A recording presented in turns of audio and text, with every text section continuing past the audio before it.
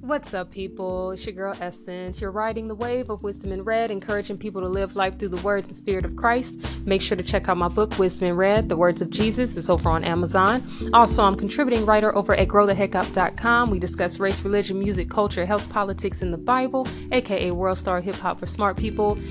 Be sure to head on over there after checking this out and check out my newest article on basically, are we being chemically manipulated to become gay? I don't know.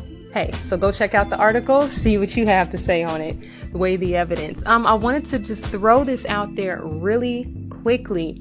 I was having an interesting conversation with a neighbor of mine, and she really reminded me in our conversation of an article that I had read from CNN, and a guy named Ben Field had written the article, and he entitled the article, "The Universe is Slowly Dying. Study Shows with Unprecedented Precision." So I thought about the scriptures, Ezekiel 32 and Isaiah 13. Well, this is what the article says, though. Ben says, or rather he's quoting, "The universe has basically sat down on the sofa, pulled up a blanket, and is about to nod off for an eternal doze," said astronomer Simon Driver, who led the team.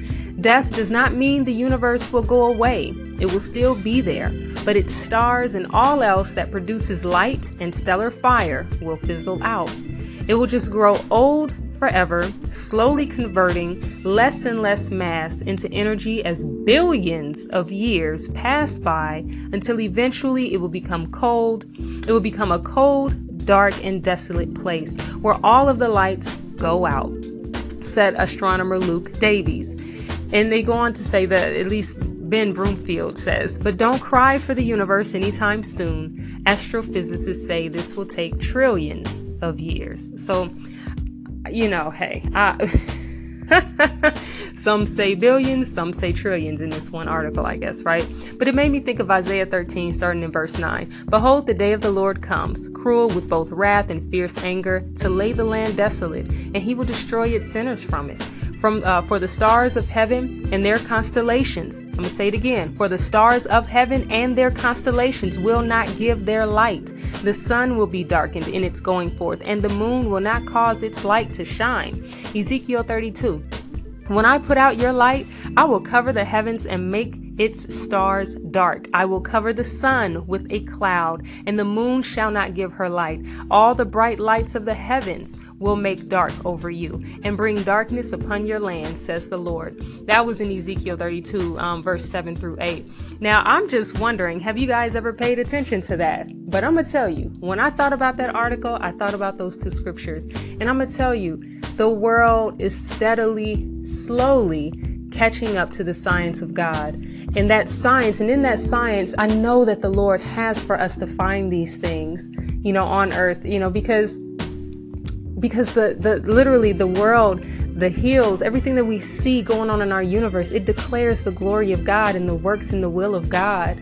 And I just want us to be encouraged to know that we can rely on the word of God. I know a lot of people have their hang-ups about the Bible, but I'm going to tell you, just as believers, believe the word of God, trust the word of God, dig into it, not just for the sake of a Bible study, but really enjoy the word of God. Like, see the science in the word, see the history in the word.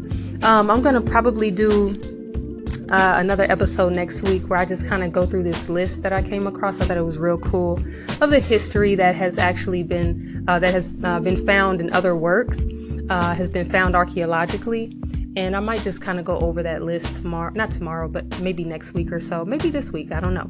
But anyhow, I just wanted to share that with you guys, to just be encouraged that this is the word that we have, that the astrophysicists are just now finding this stuff out, but God has already told us in his word. We prophetically understand the things of God, the things that will unfold in this world already. They say it's going to take trillions and billions. They can't make up their mind.